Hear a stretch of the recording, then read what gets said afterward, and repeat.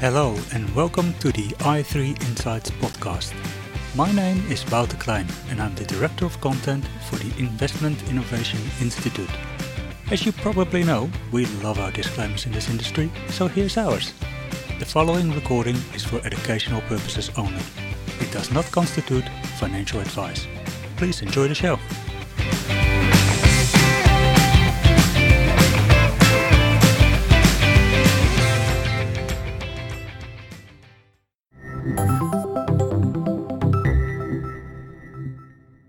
Welcome to the i3 Insights podcast.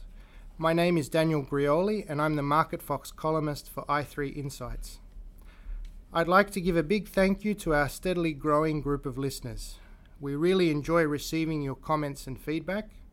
Please get in touch by using the contact form on the i3 website. That's www.i3-invest/contact. You can also follow us on Twitter at i3invest and at market_fox. Today I'm joined by Mike Ackerd. He's the head of asset allocation at Research Affiliates. His career includes stints at the University of Virginia Investment Management Company, Sunsuper, and UBS Asset Management. Mike has recently returned to Australia to head up a local office and to do some interesting things with Research Affiliates affiliate partners. And it's all very exciting, and Mike will fill us in on the details shortly. I'm a big fan of Research Affiliates, or RAFI for short, their work on asset allocation. I've made it a point to review RAFI's long-term asset allocation forecasts each month for several years now, and their asset allocation interactive tool is fantastic. I can't wait to chat with Mike about these and many other interesting topics. So without further ado, I'd like to welcome Mike to the podcast. Mike, thanks for joining us today. Thanks, Daniel. It's great to be here today. We have had a long presence in Australia, over 10 years through some affiliates. And I think it was about now that we were thinking, how can we leverage that better? With both our affiliates as well, current affiliates as well as some future affiliates that we can work with closely. To do that, having my presence as an Australian here is, I think, very beneficial, and hopefully with some success we'll be able to have a lot bigger office here of quite a few more than just one person. Sounds interesting. So we'll come to this local office and what you're doing with the affiliates a little later on. But first, we usually start off by asking our guests how they got into the investment business. What's your background and how did you get to be where you are today with Research Affiliates? I'm a child of the 1980s. That was a beginning of sort of capitalism for me, and any job that involved the Wall Street Journal or the Australian Financial Review was interesting to me. Unfortunately, I knew nothing about that. At university, I was a mathematician. That was my skill, and I did economics. And I was lucky, once I graduated, to be picked up by Stuart Piper at Swiss Bank Corporation. He's a very thoughtful long-term investor and taught me a lot of my skills in terms of being thoughtful. Just as I joined that organisation, John Fraser took over, who is currently the Secretary of the Treasury. But I spent the next 10 years travelling around with him, essentially, being an investment person for his different acquisitions and different investment management subsidiaries, I should call it, throughout the world, both in Taipei, Japan, in Europe, in terms of working for the private bank. I learned a phenomenal amount about not only every asset class, having worked within equities, bonds, and then asset allocation, but also about the business, about how investment management companies are run, and how acquisitions are made. The greatest learning I had there was the cultural impact that investment management has, the way investors wish to manage their money in Taipei, Tokyo, Europe, Australia, and the US is just phenomenally different. And you can't take a style of investing that works really well in the US and put it in Tokyo and expect the clients to take it. We have to tailor it for local differences in cultural leanings. That's an interesting perspective you have on the influence of culture. What do you think are some of the biggest differences between how investors invest in Asia, say, and the US? In the US, and I worked in the US for Gary Brinson, he had a very large stable of deep value investors. They signed on as a deep value investor. They were willing to ride through the late 1990s, underperforming equity indices by 10% because they knew deep value was out of favour and it would come back. They stayed with that strategy, and post 2000 they were richly rewarded. They gained back everything they lost and more. Within Asia, there is a far shorter term horizon. But they will not wait 3 or 5 years. They rarely will wait more than a year for performance to pay off. In Tokyo, you can't do sort of global currency betting because it just takes too long for it to pay off. In Taipei and China, back then at least, and to a great extent now, they're more gamblers.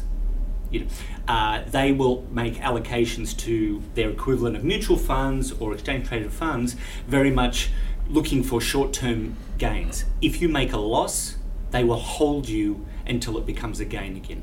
So that created just a whole pile of adverse selection issues and management that was so different to what we were expecting or used to in even sort of European or Australian investors, and by far very different to the US. It's funny to hear you say that. You remind me of a story of one of my friends he works for a quantitative fund manager, and he was sent to Hong Kong, and they wanted him to pitch low volatility equities through Asia, and his response was, "Are you serious?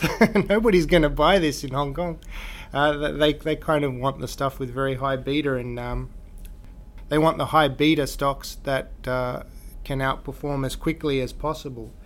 But interesting to hear you mention Gary Brinson there. We had a podcast interview recently with Brian Singer that was talking about the early days of Brinson Partners, which then became part of UBS. And that brings me to the topic of mentors and early influences. Who are some of your other mentors and early influences? You mentioned a couple already. Yeah, the biggest investment influence on me was Gary Brinson, Jeff Diermeier, Brian Singer. They led up the sort of the equity, global equity, as well as the asset allocation groups of Brinson Partners, which was folded into SBC as I started to work, and then became UBS, Global Asset Management, which I stayed at for just over a decade. Okay. The deep valueness of Gary Brinson was appealing to me. I don't know whether I became a value investor or I always was a value investor, but I understand I like to buy things cheap. I'm willing to buy quality for a higher price, but it still has to be cheap versus what all quality investments would have. Going through, and I was actually living and working in Chicago from the late 1990s through early 2000s. I was doing a Masters of Financial Mathematics at University of Chicago part-time, and then working in the office full-time there for Brinson Partners. But just to see the management underperformance at that time and the dedication of Gary Brinson and Jeff Diermeier to the process was enlightening for me.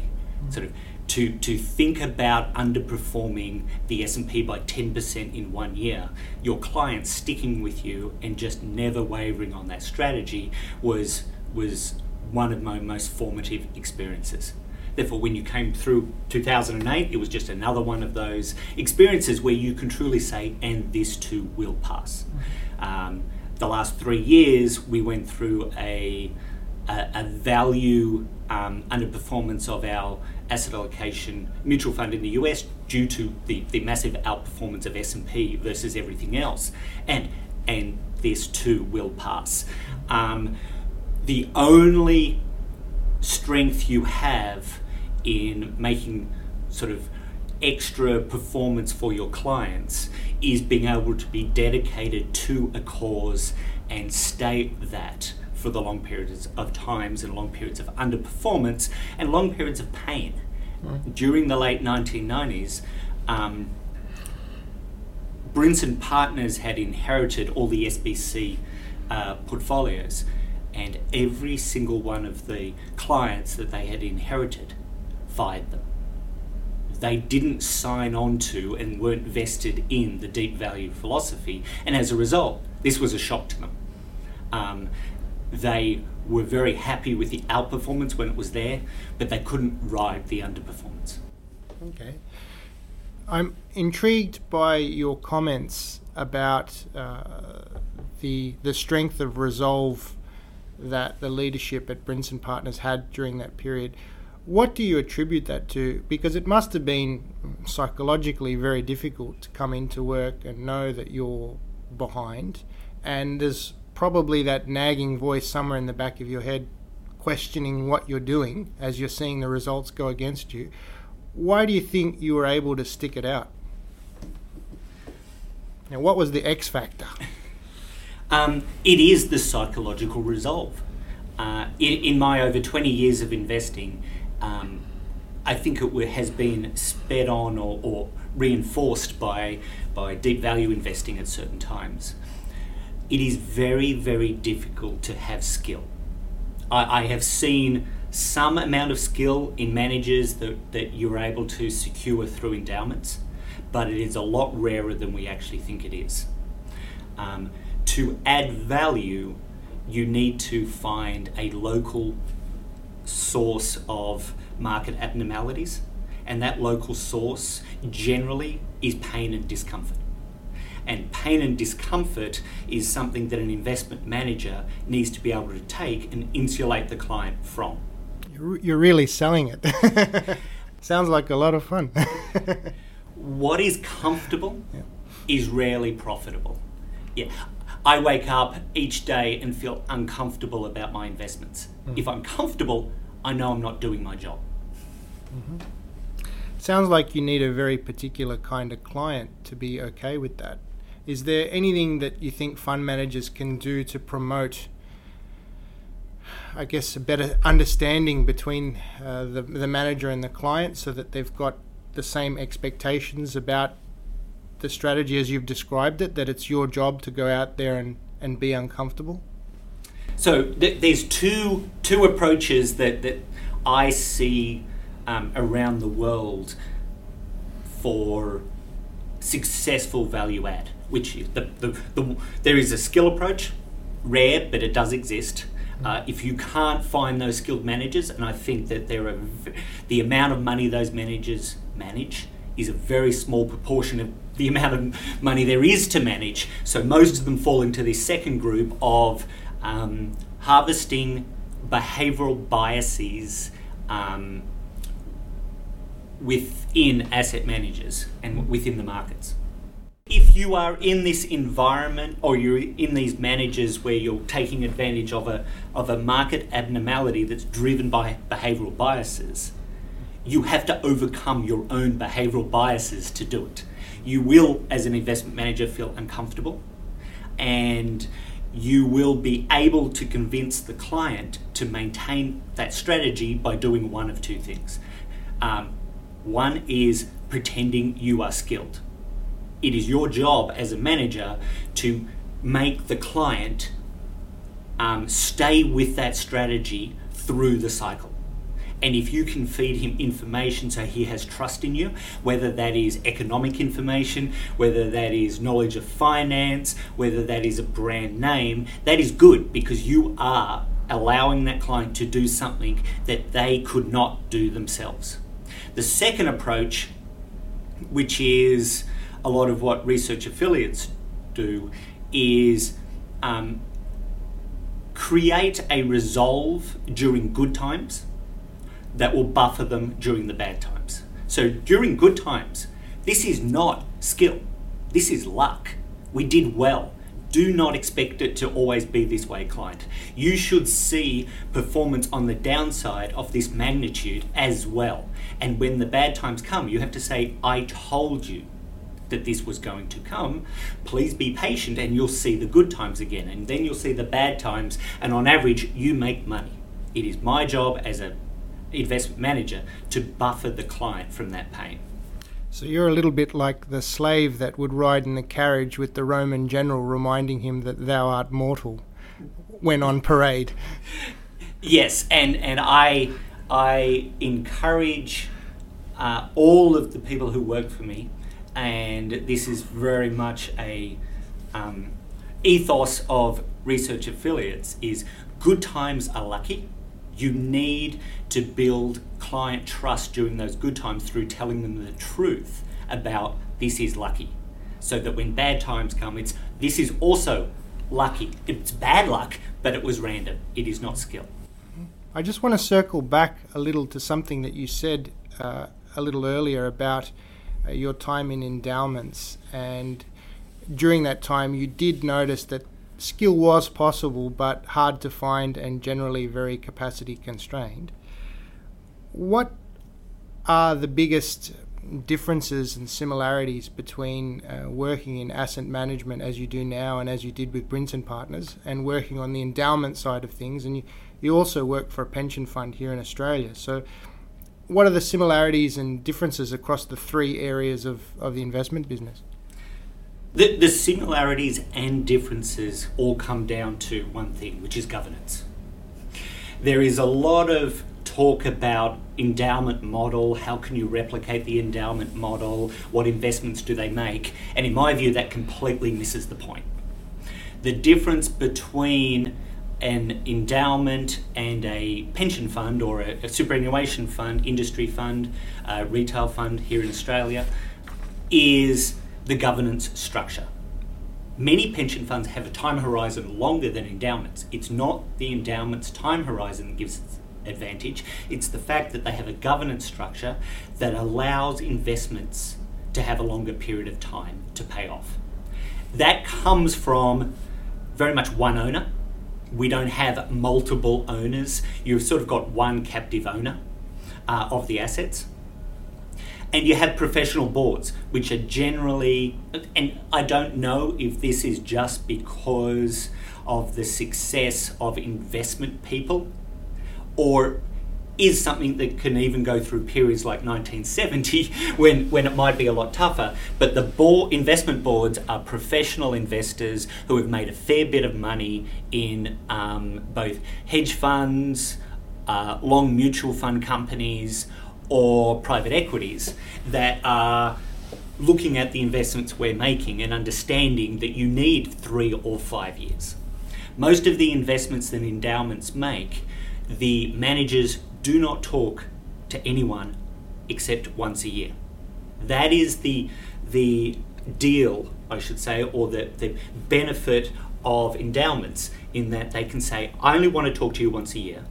You're going to tell me that you've stuck to the strategy that we talked about, because the staff of endowments are skilled investors, so it's very much a high-level discussion. Anytime you ask for a quarterly meeting or talk about monthly performance, these managers will say, I have a queue of people on the door to come in. I don't need pension fund assets because you have to report to a pension fund board. The structure that has been created is necessarily more short-term, and as a result, you exclude yourself from all or most of the skilled managers. I'm intrigued by your comment on the role that governance plays in the opportunities that are suitable for either an endowment or a pension fund. So given that pension funds have a very different governance model to an endowment, why do they all try to copy the endowment model? And what should they be doing instead? I think the work by Keith Ambasher is brilliant. He understands this kind of concept that it is the governance structure of pension funds that need to be changed to create avenues for outperformance. He has worked extensively on the Canadian side, and as a result, you'll notice that Canadian investors tend to be, we could view them as more forward-looking, but it's really a case they've created a governance structure which allows them to take opportunities that other pension funds or maybe superannuation funds in Australia can't take. Hilda from Strategic Investment Group, who was one of the first outsourced CIO organisations in the US, where she and her team from the World Bank Pension Fund came out and set up an organisation, had a saying which was, you have to avoid bankruptcy of the decision-making process.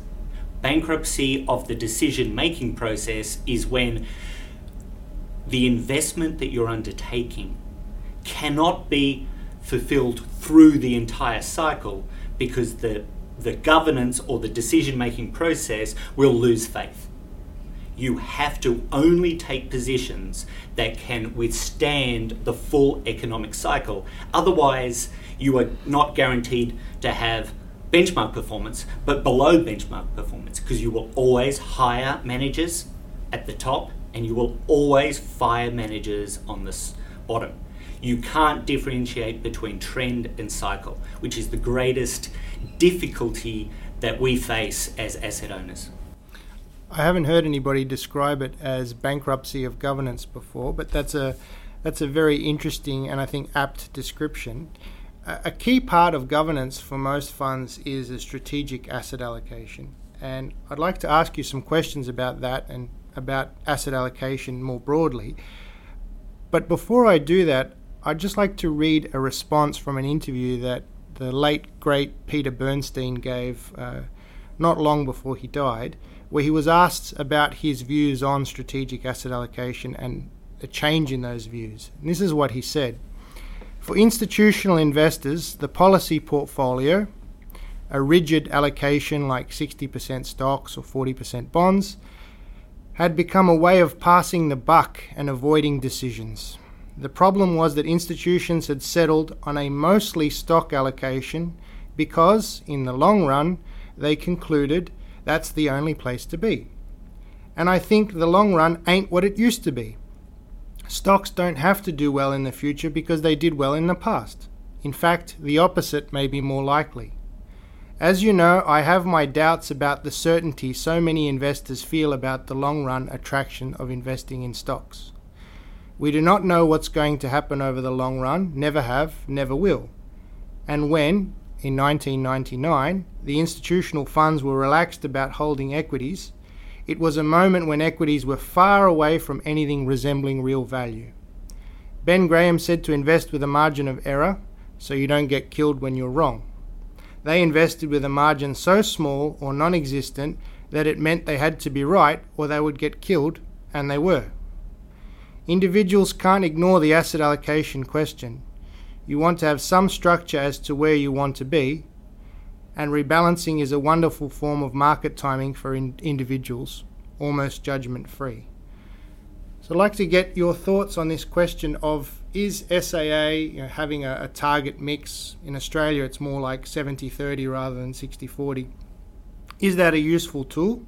Or should investors be thinking about their asset allocation and starting from a blank sheet of paper and building from there? I would recast the question, not is strategic asset allocation a useful tool, but it's not useful, but it is necessary. So I have spent over 2 decades trying to find a way of managing money that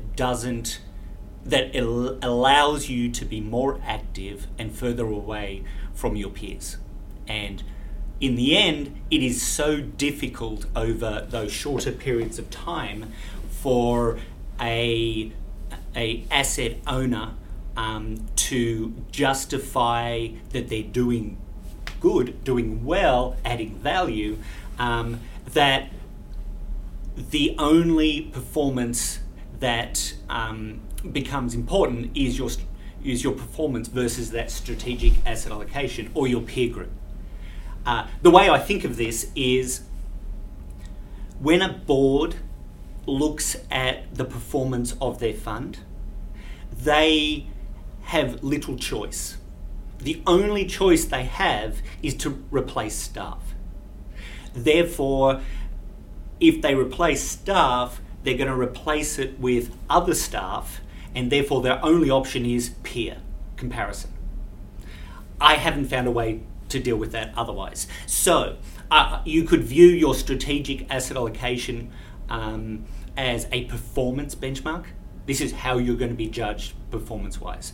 I believe that from there, staff at organisations or advisors or whoever was running the strategy within of a pool of money needs to diversify their investments broadly, and with that they have opportunities to find not only active managers, but they can take various smart beta type bets, and then they could also do some active asset allocation if they have the tolerance to be able to do that.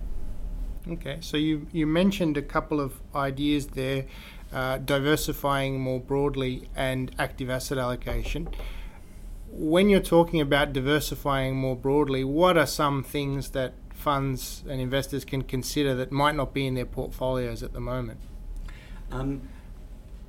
I would be considering the broadest range of investments that you can allocate to, including, of course, emerging markets equity, but emerging market debt, emerging market currencies. You should also consider bank loans, more income, sort of high yield type securities, both on the short end and the long end, those broad-based allocations. It is difficult also within the equity space to have more diversification than that, but you can think about different style managers of growth or value or momentum driven managers, yield type portfolios that in Australia is a great benefit because of the franking credits, etc. Mm-hmm. Okay, so we can look more broadly at different asset classes or sub-asset classes. Perhaps you can give us an example of how you might form capital market assumptions for these asset classes in working on your asset allocation. So we might pick emerging market equities as an example. How does RAFI go about setting reasonable expectations for what they think emerging market equities might do over the next 10 years, say? So there are multiple time horizons. If we're considering the long-term time horizons, which we actually publish on the asset allocation interactive website of researchaffiliates.com, it is very much a yield and carry type environment. We also create returns that are yield, carry, and mean reversion type environment. So they're the long-term sort of investments. The driver in this case is you get what you pay for. If you're looking at equities and you have a certain dividend yield that you're buying, or you consider CAPE, in my view they're pretty much the same, you will get that dividend yield plus some growth rate, and that will be your real return. And when I say growth rate, I mean real growth rate. If you put a nominal growth rate, that's going to be your nominal return. That is probably the best indicator of a very, very long-term return. Buy and hold forever. We never buy and hold forever. We are investing our money for some purpose. As a result, you might have to pay a income stream off it. You may have to liquidate it to pay out large payments. Whatever it is, we're not invested forever. So you do have to consider the capital price. The capital price and the dividend yield are very close in terms of concepts. When the dividend yield is very high, you're going to get not only greater carry, but a greater chance of reversion over a 10 to 20 year period. Likewise on the downside. So you'll see at the moment emerging markets have quite a good dividend yield and earning capability and growth rate in comparison to something like US equities, which is the exact opposite. Just on this point of growth rates, as I've always found, in some ways that's the trickiest part of the three parts you mentioned to estimate, because the dividend yield, it's a historical fact. The reversion to the mean, there's various ways you can estimate it. CAPE is one, but they all tend to give you fairly similar results, although the path to get there can be a bit different. The growth rate is the trickier one. Do you simply assume that you're going back to a long-term historical average, or do you use a forward-looking estimate? How do you think about economic or earnings growth? You have to be careful and understand that whatever you do is not perfect. As a result, there's probably good reasons to do it multiple ways and take the average. I think that the wisdom of the crowd is hard to overcome. So we look at historical return growth rates, particularly from the US. You take it from 1800, in the 1800s, when we've got the data back from the Schiller database.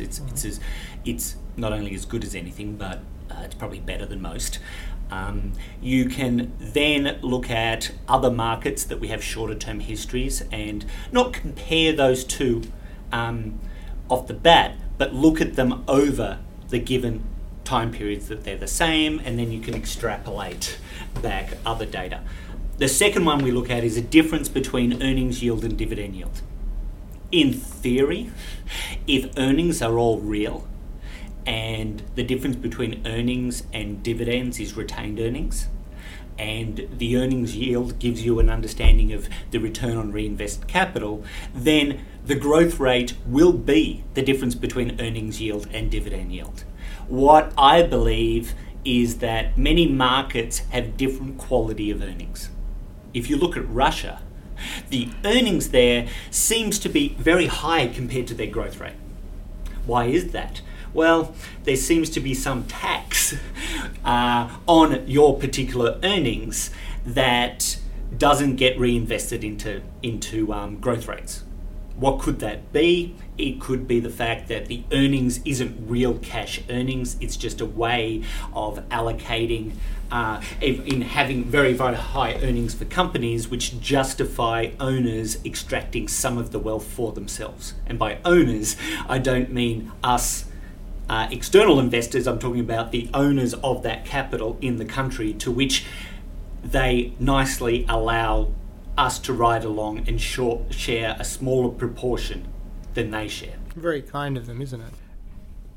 We've discussed estimating returns for equities, where you've got these three components. There's the carry, a growth rate, and a mean reversion assumption. How about fixed income? How do you think about forward-looking returns for, say, global bonds? Something like a long-term 10-year bond is a lot easier than cash rate, which is surprising. If you're investing with a 10-year type horizon, you want to know what the 10-year returns are going to be. And in terms of a 10-year bond, over the 8-year period, it doesn't matter, because if yields go down, you can reinvest them. If they go up, you can reinvest them, all at different rates, but it all washes out to probably the buy yield that you have.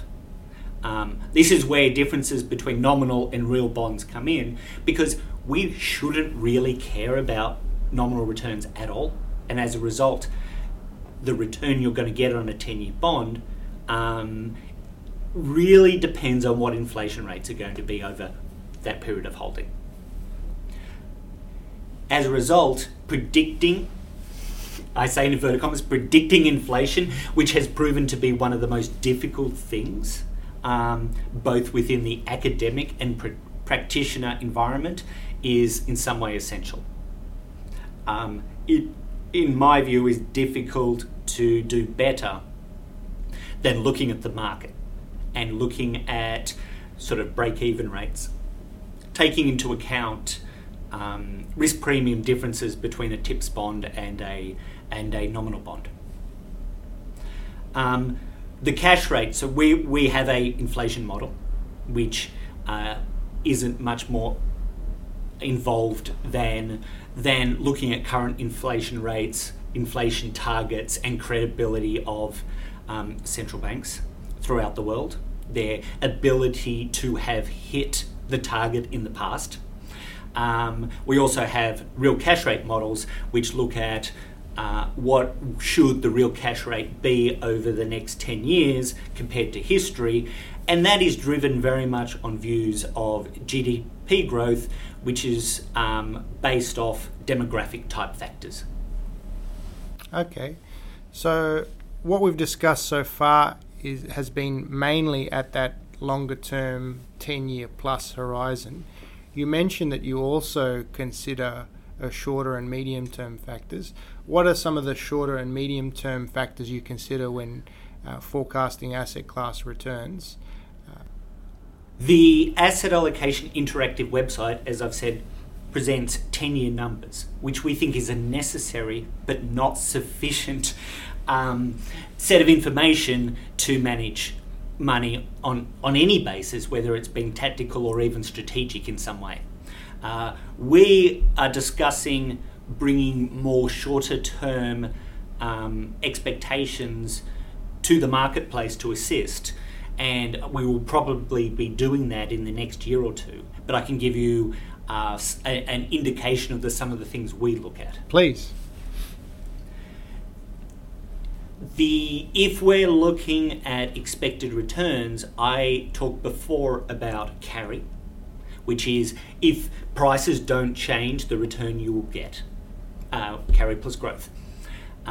If prices do change, but you hold it forever, that's the return you're going to get.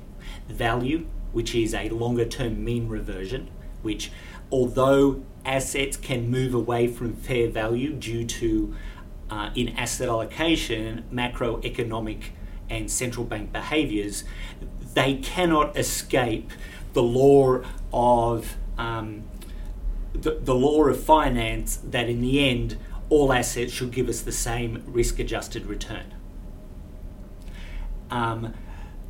But on that shorter-term analysis, we find that understanding global macroeconomic cycles, both, as I said, globally as well as locally, country by country, as well as momentum, in my view, actually two sides of the same coin, becomes very important. So, for example, if you have an economy that has weakened, spending is lower, you've got GDP growth low, below trend, or maybe even negative, every local institution will work to reverse that. They will work to increase employment, to increase spending. The government may do it. The central bank will lower real rates.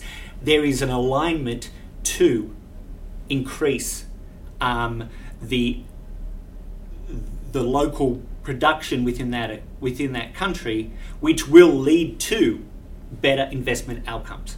On the reverse side, when the economy is doing very, very well, there is a alignment of the institutions to make that continue to happen. And that's why we end up getting bubbles in a way. There is no incentive for bubbles to be brought down because the institutions benefit from higher employment, higher growth rates, and until we see inflation that becomes extremely concerning, there isn't even a tamping on the brake for that. As a result, momentum, which looks at continuation of current cycles on the upside in good economic times, has to be factored in to your expected return. The simplest way of doing this is if something's running for you, don't rebalance or take profits until about a year is up. In good economic times, it can be longer than a year. On the reverse side, when things are down, value reasserts itself and buying cheap becomes extremely profitable. So if I understand you correctly, you're almost talking about an asymmetric approach in that when things are positive, you're leaning perhaps a little bit more towards momentum, whereas when things are negative, the emphasis becomes more on value and being able to switch between the two sort of focuses. Is that correct? That is exactly correct. We have done a lot of work internally over the last 3 to 4 years that in many ways, in all different analysis, it's talking about the same thing, which is during good times, momentum is profitable. During bad times, value is profitable. And again, it's this, in the short run, the incentive of all institutions is to continue it. In bad times, it's the incentive of all institutions to reverse it. Therefore, momentum investing in good times, value investing in bad times, seems to be, in asset allocation at least, which is driven very much off macroeconomic drivers, is the most profitable. I think there's an interesting implication hidden in what you've just said as well, which is that your rebalancing regimen is regime dependent. This idea of we've got to square up to the asset allocation every month or when we hit X percentage tolerance band, it sounds like that's not the way you do it at RAFI. Correct. At Research Affiliates, we rebalance naively on an annual basis, and then non-naively we actually overlay and change that depending on global economic cycles. Okay. I don't think that the global economic cycles or the global business cycles can tell you on an individual basis whether a market is overvalued or undervalued in a way. But relatively, it'll tell you whether it's going to continue or it's going to reverse. Okay, so perhaps it'll help our listeners if we sort of bring some of these concepts together with an example. So we mentioned the approach to long-term returns, and we note that in the Research Affiliates research, emerging market equities look good from a long-term perspective. In the numbers I've seen, there's sort of roughly long-term fair value relative to their own history, but a lot cheaper than other countries around the world with a higher yield. But some of the shorter term numbers that have been coming out have been a little weaker. Obviously, momentum has slowed a little. So when it comes to sizing a position in your portfolio, how do you bring those things together? The sizing of positions in sort of an asset allocation framework is very challenging, particularly if the institutional knowledge is short.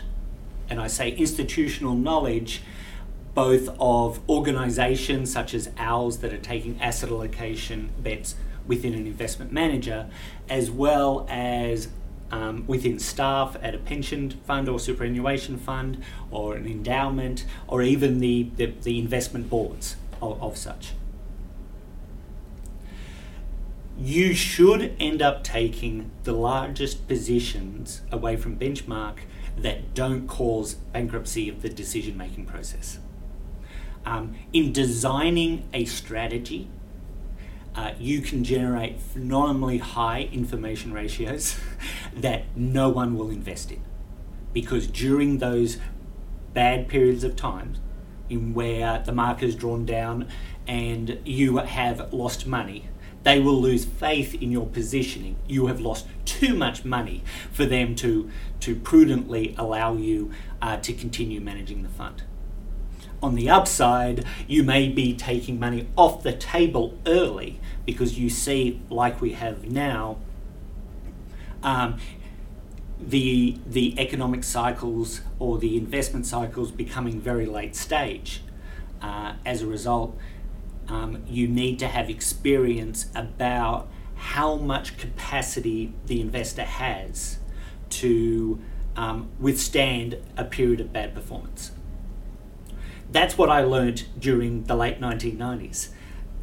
The investors that invested with Gary Brinson before the merger knew their capacity to underperform. This was a portion of their portfolio where they may have had money with growth managers. As a result, they were trading off each other, and they knew they had that capacity to withstand 10% underperformance. The investors that inherited this strategy didn't have that capacity. They hadn't experienced that drawdown before. And during good times, they're saying, of course I can hold. Of course I can get through that. But when it came to it, they couldn't. So the difficulty with sizing is actually understanding what is the capacity for you to perform badly and maintain invested in the strategy. So if I understand you correctly, there's a hidden lesson in your comment, and that is that knowing yourself as an investor is perhaps as important, maybe even more important than the strategy that you're implementing, because the limits to the strategy are your behavior. Exactly. So first, if you know your own as well as the group that is making decisions with you, capacity to invest, capacity to feel uncomfortable, to have the ability to stay with an investment that has lost money when every single person around you is telling you you are wrong, and the greatest critic will be yourself and your own self-doubt. Once you know that, then you're able to actually decide what is the strategy I'm able to implement. It's funny because it's as if that wasn't enough.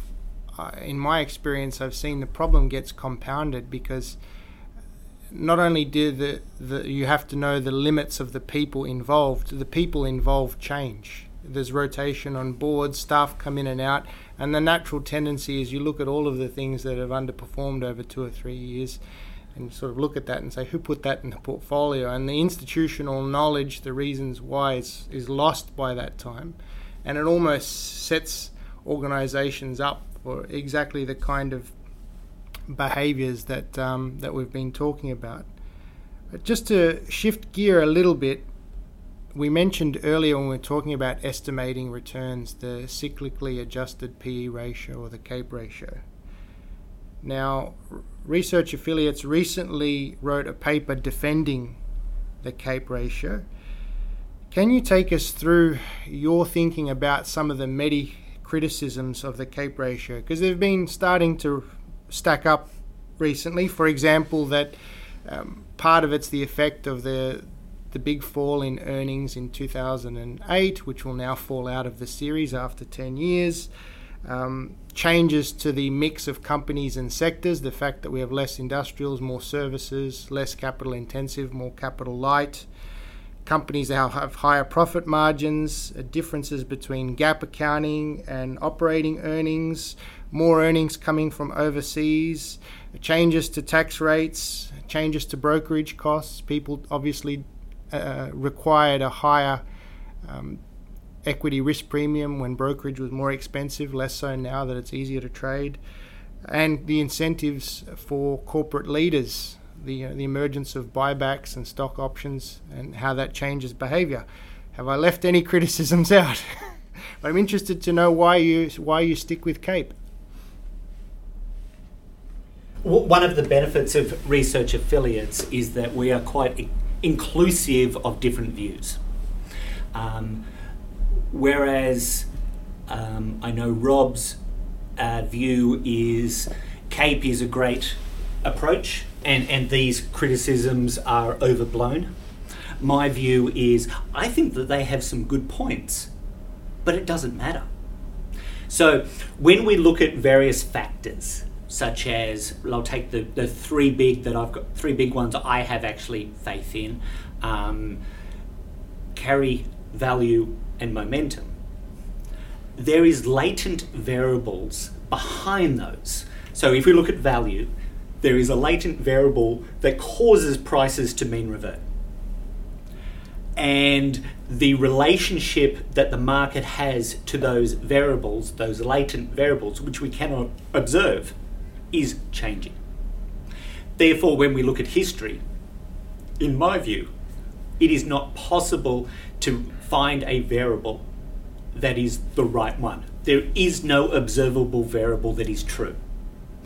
As a result, to deeply adjust something like CAPE to try to come up with a better measure sort of misses the point that only in hindsight can you come up with a perfect variable that would have worked and understand what the relationship was. My approach very much is, since the variables are changing and the relationship to the value latent variable is changing, you should actually look at multiple variables over time. I think that that virtually all of these adjustments and their impact on value investing in the forward in the future is massively overblown. The best one I like is that 2008 will come out of the number and it will jump. Therefore, there is less continuity in CAPE for a short period of time. I think that's a good, thoughtful criticism. But if you're looking to look at it in the cross-section, which is really how you end up using it, it's a lot less of a concern than people would have.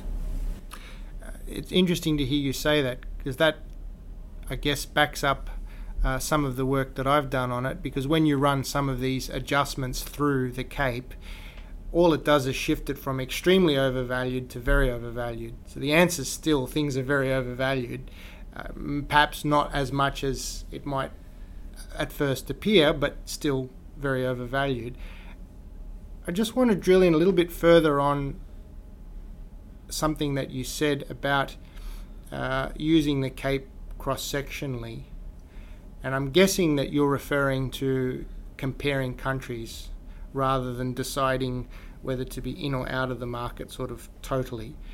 So why is CAPE still a useful model for comparing across countries or markets, even though it may not be right? The reason it's useful across countries, even though it's not right, is there is no right. We cannot observe a right. We actually don't know the true drivers of value. What is the true valuation? All we know is that you have a cross-sectional movement of equity markets that move away from where they should be, and that any normalization of those prices will give you an anchor point to rebalance. For example, you can take the last 5 years' performance of asset classes, and the negative of that is a really great indicator of value. You don't need to go and say, let's look at it versus book value, or let's look at it versus earnings. From an asset allocation point of view, CAPE gives you equities, but how do we judge that versus bonds or versus high yield? It becomes more challenging. So one measure, CAPE, is as good as many other measures, but historical 5-year performance is pretty good. We published at the beginning of this year an article in the Journal of Investment Management on the benefit of asset allocation occurs only with very, very diversified investments where you can take a lot of cross-sectional bets. If someone came and said, I wish to know how to allocate in my 60-40 domestic portfolio, my answer is don't. Rebalance once a year, rebalance 1/12 of your portfolio monthly, and that's as good as you're going to do, because the bet you would do of bond versus equity will take far longer to benefit you than your tolerance. And if for some reason you've got a long tolerance, it better be your own money, because if you have a board in front on top of you, it's longer than their horizon has. Asset allocation is still a very, very broad bet that you need to place. It's interesting to hear you make that point about a model such as CAPE or even 5-year historical returns still being useful in terms of ranking your options and still being able to profit from that model through that ranking process, and the need to be as diverse as possible so that you can essentially rank as many different opportunities as you can and run them head to head. It's an interesting way of constructing portfolios, and quite different to this static 70-30 that we started talking about earlier, where most people sort of start with that benchmark, I guess, imposed on them by peer group comparisons? We think about 3 sources of value.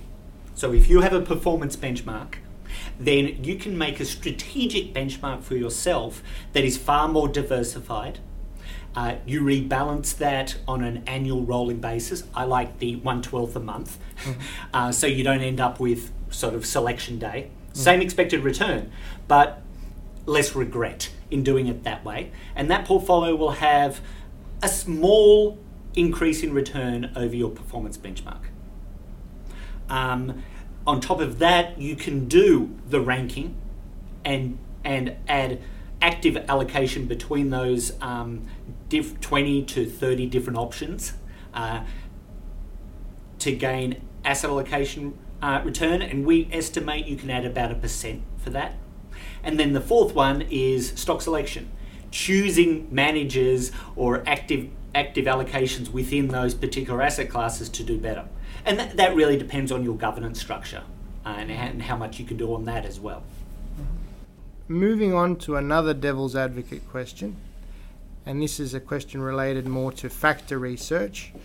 Research Affiliates has published a lot of information on factors and whether or not the premiums that those factors have earned are due to a persistent revaluation of the factor over time. In other words, they've become more expensive and the premium isn't really a premium, it's a one-off valuation adjustment that makes these factors quite dangerous.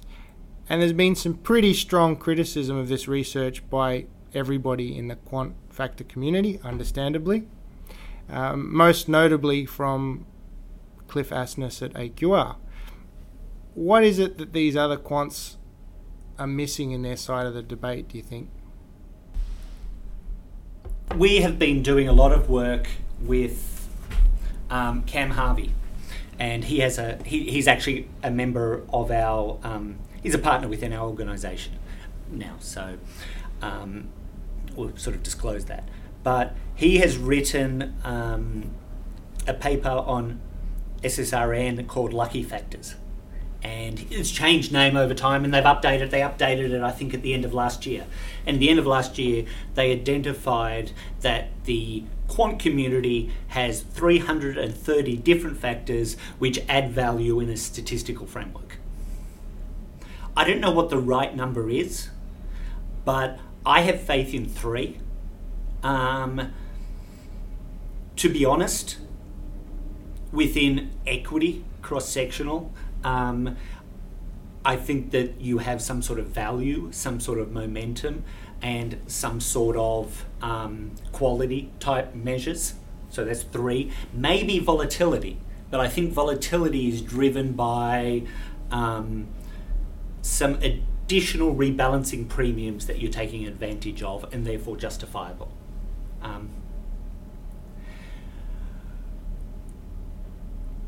When a quant manager is managing money, or when a quant manager is looking for a strategy that's working, there is a payoff in our industry currently for complexity. We find it difficult, and we get really substantial pushback on just having simple factors. I think what people need to understand is that simple isn't easy. It's actually a step beyond complexity.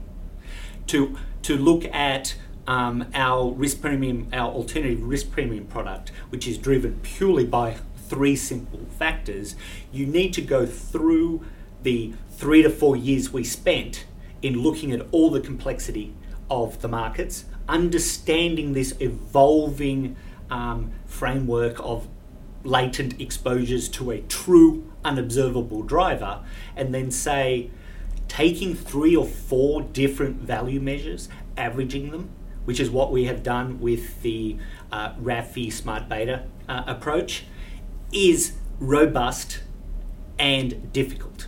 It's difficult to understand that back tests tell you what the relationships were, And a lot of those are spurious relationships. And if you look at the return for the majority of the community, it's coming from those three drivers, and the complexity that they add by these additional factors or tweaking the factor definition so it's better than everyone else is story only. It is probably uncomfortable for us to come out and say, no, the majority of the complexity that you quant managers who have large education in quantitative methods isn't valuable. I myself have 2 master's degree in math and understand the complexity they're going through and how little value it will produce out of sample. It does give the client the ability to feel comfortable with that manager, because the client may think that a simple approach is too simple. It's sort of like the doctor type approach. You want your doctor to be somewhat impersonal so he can do a really good job for you. Where in reality, just the simplest driving features are how you will actually get your forward return. So it sounds like this is going to have to prove itself over time. Yes, it will. And that's where not only factor investing and factor timing for us is very much an extension of asset allocation, but within sort of the smart beta RAFI, the fundamental index that we've done for over 10 years, it's proven out. We've taken really simple measures, we've taken averages of them, we've managed that actively out of sample for 10 years, where we can say, see, simple works. It's not easy. Don't confuse simple with easy. Simple works. And value, carry, and momentum are already out of sample. They've been discovered years and years ago, and they continue to add value. The more new portfolio, the new strategies that people have, only time will tell whether they pay off, but my bet very much is they won't add any more than their correlation to carry, value, and momentum. So they'll seem to work, but they won't do any better than a simple approach. So simple is not easy. I like that. So you're back in Melbourne shortly, and I think a couple of weeks from now you'll be back in Melbourne permanently. Tell us a little bit about what you'll be doing here.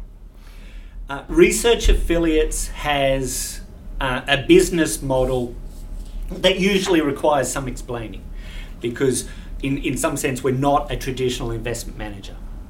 We do what we believe we do well, which is research and portfolio construction. We don't do what we believe other people could do as well as or better than us. We don't have a trading desk. We don't invest the money directly ourselves, because there are partners out there that can do it just as well. Why would we move our organisation from the 80 people we currently have that can know everyone, know what everyone else is doing and reflect on everything, to have a much larger organisation where that incremental benefit is not where our experience is? So we have affiliates around the world that leverage our research, hence the name Research Affiliates, to deliver actual investments to clients. Some of those are done through swap structures, sort of your traditional active sort of passive implementers. The big investment banks like State Street around the world will take indices and invest those, right through to locally we have implementers that will take a portfolio and more trade, need to be more careful in the trading and implementing careful. So we've got Real Index here that does that for Australian RAFI type portfolios. They do some of their own things on top of it, but the base is the fundamental index, as well as in the US we've worked with Parametric for nearly 10 years in terms of implementation both of direct equities as well as